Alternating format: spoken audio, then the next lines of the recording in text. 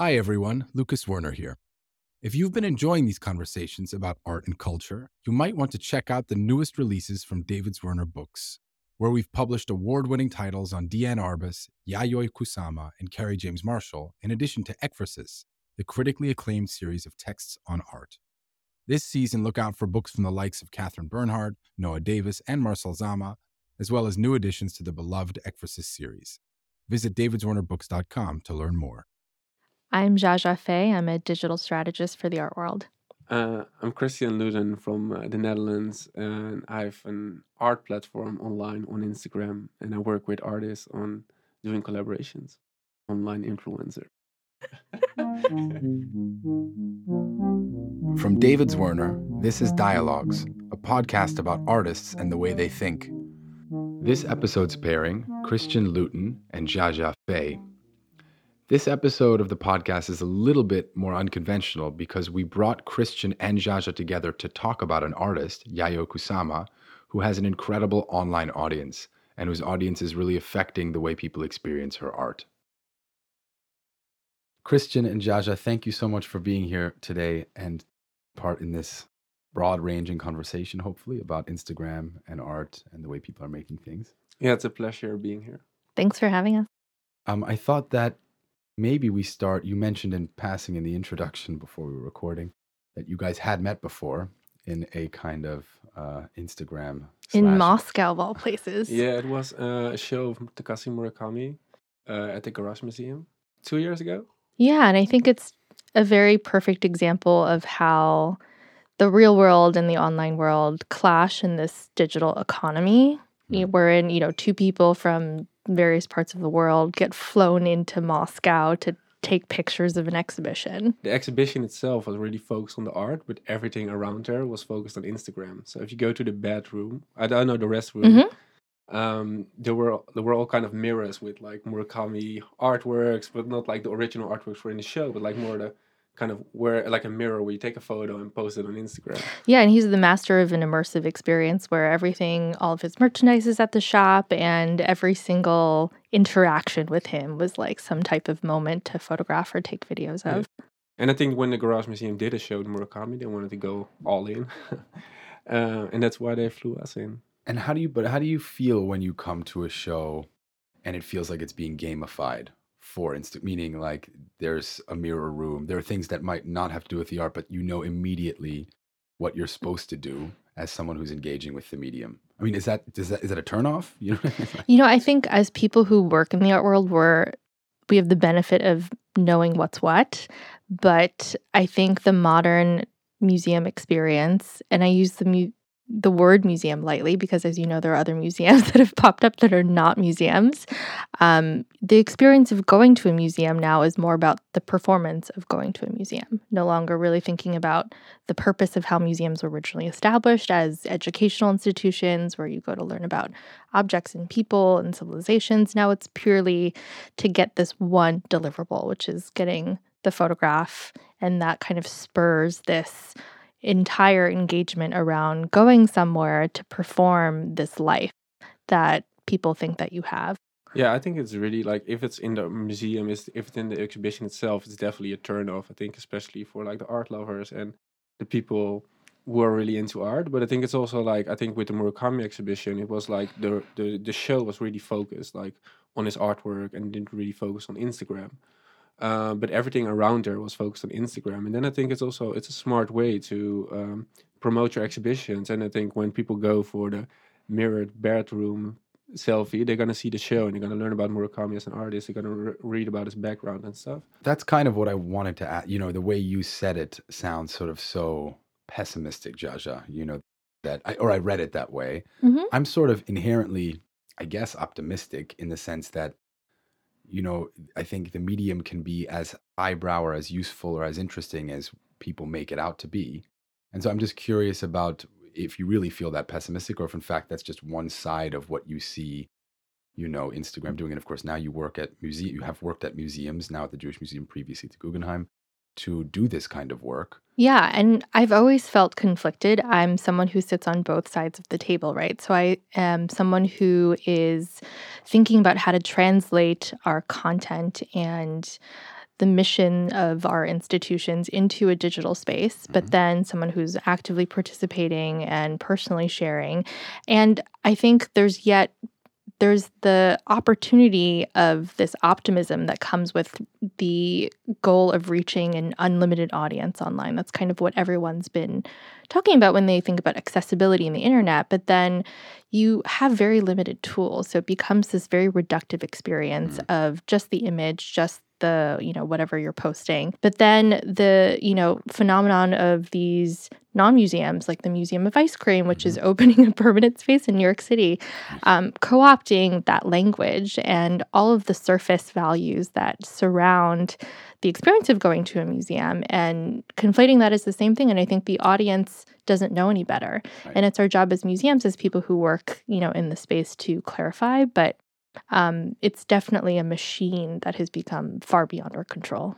In your case, Christian, it feels like your art education began alongside your digital, and you're of course very young, and I feel like it's an interesting example because you've become really deeply involved in certain artists' career, but very much the access point was exactly Instagram. And I think also, if I'm going back to your point, I think everyone agrees it's bad if the artist compromises his work to get more Instagram likes or to be more shown or be more posted on Instagram.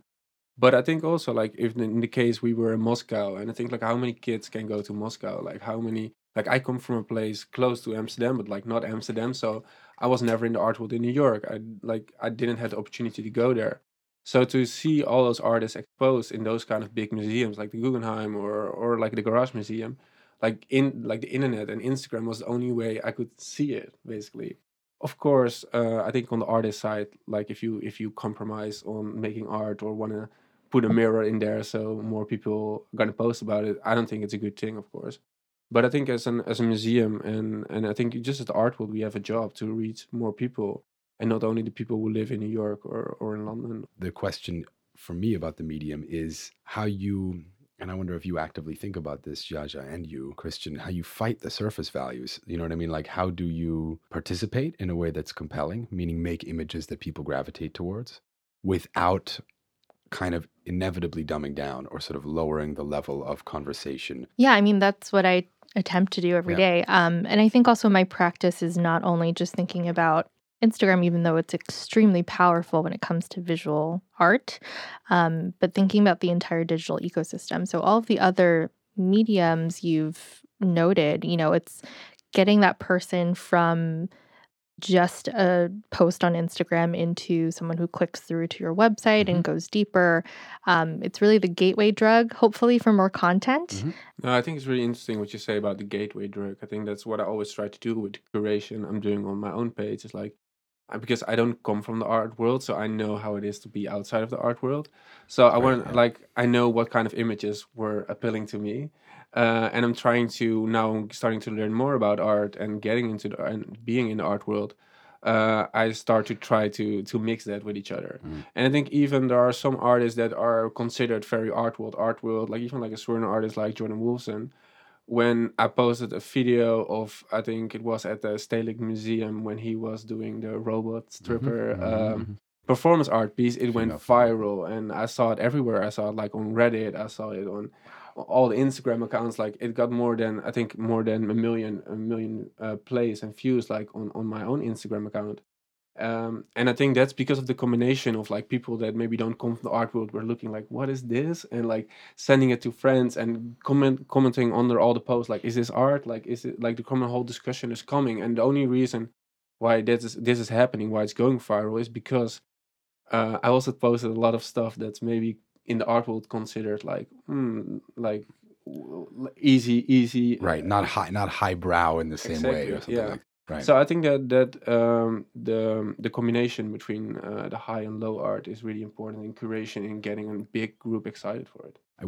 Something that we're thinking about, something I would really love to hear about, is how you imagine kind of digital exhibition making. Initial mistake, I think, is to recreate the digital space in the physical space. And the way you experience something in a physical space is very different from the way you experience it in a digital space. And so we've been thinking a lot about digital exhibition making at the gallery and how narrative gets woven into something that you see online, a richness, context, archive get built in. So it's not just you in front of an artwork, but it's you with all the other things available to you when you see something digitally. Yeah, I think there's been a lot of experimentation in this realm in the last several years, none of which have been extremely successful. No, I think no one cracked the And code. I That's think right. I think the actual question to be asking is, do people want to experience art online? So I find the phenomenon of kind of the art world thriving right now in the way that people are continuing to go to museums more than ever before. People are continuing in record numbers to fly across the world to go to art fairs, biennials. It's still about this in-person experience because unlike any other creative industry where music or publishing has really disappeared because of Spotify and ebooks, art museums and galleries continue to thrive because people want to have experiences in Yeah, person. but I think also people want to share that experience. Right. But and it also, it doesn't replace the experience, No. unlike the activity of like watching a movie on Netflix. You don't have to Right. go to the movie theater. There's nothing that's going to replace Right. the art takes on so many forms. You cannot replace the experience of standing in the middle of a 4-channel video installation or looking up very closely at the surface of the painting. Right. I think people, still want to have that social in Yeah. real life experience. Yeah, 100%. But I think also is that like, I think Instagram is like one of the channels where a lot of people watch art, see art, and Mhm. everything. But also, I think Instagram is much more than that. Like, it's also people checking what their friends are doing, like what kind of fashion or food or like where everything basically nowadays. So I think if Instagram only was made for art, it wouldn't work. Right. One of the things that would be concerned about, and you mentioned it a little bit earlier, Jaja, is that there is a reductive quality, obviously, to the platform, that it's presenting things in a very specific way. And I think we all agree that certain things look better on Instagram than other things. And that certainly doesn't mean they are less attractive or more attractive in person. So it's this kind of, and I guess the question is, has that ability to sort of predict what works on Instagram, which I think is, high contrast, colors, very muted things seem not to be that attractive, at least when I look at them on a screen. Like a Ryman, it's Yeah. not gonna Get a lot of pop likes. on Instagram, you know what I mean? But an Infinity Room is, or a Josh Smith painting most likely will, like Yeah. there's that kind of intense color palette. Do you see that being a factor in the way people are making things? Yeah, well, it's a classic marketing question. What's your goal? So for the artist, if it's sales, does this actually generate money? Or are they more just interested in visibility? And I think there just hasn't been enough of a paradigm shift yet in, there's still transactions taking place. And I think we shouldn't ignore the fact that this entire system is based on the transaction between data that's being collected from its users and the people who are on the other side. But I don't think it's affected, artists to the extent of changing how they work. It might be, it's really just another dimension of presentation. Yes, for artists like that want to get a lot of reach, like it really matters. I think artists that, like I sell a lot of works through Instagram, and most of the time the works that get the most likes are not the most works that sell the easiest. That's interesting. So I think, and a lot of artists also know that, like it's completely different liking a picture than buying a painting. Will you talk a little more about that? If you can think of examples, not that you need to name names, but No. what is the difference between a likable picture and one that someone actually ends up transacting on? I think one is like, yeah, liking a picture is like something you think it's cool or you think, but not something you necessarily want to put in your home. Mm-hmm. But I think the big kind of difference is the audience. So like what an audience likes who are buying a lot of artworks, who are like real collectors, is something different than people who are just on their couch and liking a picture. There's a different kind of taste of those people. So I think getting a lot of likes or getting a lot of followers Might mean you're appealing to the wrong audience. You're not appealing to the qualified audience. You're appealing to, let's say, a less Yeah. qualified audience who's actually not a buying audience. Qualified isn't maybe not the right Yeah, word, yeah, but you yeah. understand what I'm getting at. Of course, in terms of market. Yeah, or art historically inclined or whatever. But I it think is. it's definitely it's changing. I mean, like because I think a lot of those qualified people who can buy art are all definitely looking at the numbers and who is like really popular right now. Right. And I think if we talk about like a cause, like who is now a market phenomenal, he got like a lot of like Instagram followers. He got a lot of people posting about him. If you do the hashtag cause, like you see so many people posting about it. And that means that a lot of young people are into cause, like they're fighting for Uniqlo tees and everything. And at a certain time, that's gonna also like really a few billionaires are gonna be also interested in it because like, whoa, this guy is so big right now. Maybe I should buy an original painting of him. The artist who in a way from the beginning has been able to operate in both spheres is Kusama, and this sort of mainstream, even pre-Instagram kind of mainstream fanaticism around her work and experience her work, which is now, made much more intense by Instagram, has existed alongside an extremely robust market. And I would love to hear, maybe starting with you, Jaja, how that happens, if that's something that happens organically, if it's about the myth or the narrative. Right place, right time. Is Yayoi Kusama even on Instagram? This was absolutely not by design. No, not at all. And I think it's the confluence of so many things. Yes, she's been very successful her whole career. But I think, the internet has opened up this new audience that has really exploded and proliferated this very unique visual aesthetic. She's very lucky in capturing the audience that's been generated around her, but I think so much of it is kind of by accident. But it's also like super authentic. Like she was all doing this in the 60s. Way before exactly the internet even existed. Yeah, it's insane. And that's, I think, why she's appealing to both kind of sides, of course, is because like the real audience, or like the real collectors, they know the story. They know she didn't make it for Instagram. They know.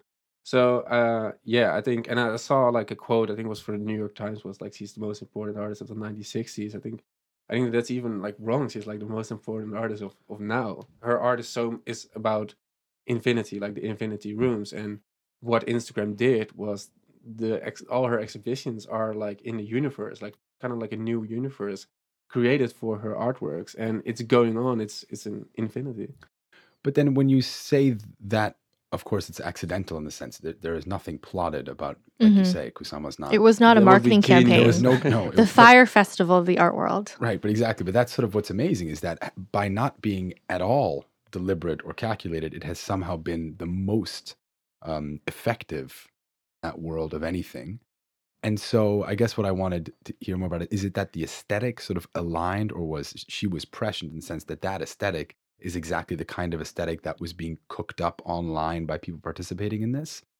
It happened to be that things like polka dots, colors, a kind of palette that's a little bit, that's sort of broader or appeals to a wider audience. Yeah, I think the key is accessibility. Right. So, artists that are very successful online, James Turrell, Yayoi Kusama, these are experiences that can be appealing to anyone, people with absolutely no art background, appreciation, and understanding of art. And I think that's critical because even though we do have new tools at our disposal, art is still very difficult to access. It's for a very limited part of the world. Arts education has been depleted. I guess my concern is that because you now have this kind of hyper promoted aesthetic online, how does this affect long-term digital art history? Right. When you look at the record of what people used to look at, right. If you have like 1 million Cause and Kusama tags, like was that the era we were living in? Like who were those else? The most important artists? Yeah, exactly. So this new quantitative measurement of success, she is just kind of operating in a very universal perspective too. Like who doesn't love polka dots and like sparkly things? In this case, there's a visual aesthetic which has aligned with a story that to me is extremely meaningful and compelling, right? You have an artist who came to New York, was a total outsider, an Asian woman in a totally macho world, a world that didn't want anything really to do with her, that would have in never in an era of abstract expressionism. Abstract expressionism with men very male, dominating white the field. male. Yeah. And if you watch the documentary that came out recently about her, literally, like she needed patrons, she was turned down from lots of museums, and something about underdog, return to success, and appeal to a broad group, and this sort of quite pure utopian messaging, I feel has made her this sensation. So it's operating on two levels. There's the immediate visual level, but it's also tapped into what I would say is like the best side of something like Instagram, which is the ability to feel a powerful message that in this case is authentic and is not corporate in the sense that some brand is telling you to have good values in order to buy the product, but is actually genuine. Right. She's do you almost think? this alien creature. Yeah. And I think, again, by design, like Instagram is really favors this idea of, icon worship, where you've seen like Yeah. fake influencers, like people who are made in CGI, kind of engineered to have a certain number of traits. And because her life is so strange and almost, otherworldly, I think people gravitate to this character. And though she is very much a real person, But would you, as like a gallerist, would you recommend an artist to be on Instagram? I would say if it's a natural extension of how you enjoy looking at things and doing things, then absolutely yes. But same question to you before we end, the sort of the way you see things Yeah. unfolding, Kristen. I think like Instagram, and I think more in general is like having more fans and being more liked by the big public is going to be more and more important. I think like we are seeing the tip of the iceberg with a Kusama, with a Cause, and I think it's definitely driving up prices, but also driving up museums want to show art. Like museums need to have some blockbuster shows, like That's right. to get people into the museums and see the collections and stuff. So I think being popular is definitely is going to be a bigger and bigger thing for artists. And I think the way to become more popular is online, because that's where you can reach a lot of people. I really believe the combination between offline and online is going to be The crucial thing. Yeah, the crucial thing. And that's why I think also for artists, I would like advise an artist to be on Instagram or to be online. Because if you're going to do an offline show, you want people to see your works, like tell your followers or like your fans, is a really big thing. And I think also artists are going to get much more power. Absolutely. And I think that, one thing's for sure, that galleries need to get sophisticated about using those to promote artists, because like Kusama, if she's not on Instagram, then it is definitely the gallery's responsibility to make sure that some of that great Yeah. promotional marketing stuff is happening for Yeah. her, Jaja and Kristen, thank you so much for doing this today. Thank This you. is great to have the thank conversation. you. Dialogues is produced by David Zwirner. You can find out more about the artists on this series by going to davidzwirner.com/dialogues. And if you liked what you heard, please rate and review us on Apple Podcasts or wherever you listen. It really does help other people discover the show. I'm Lucas Werner. Thanks so much for listening, and I hope you join us again next time.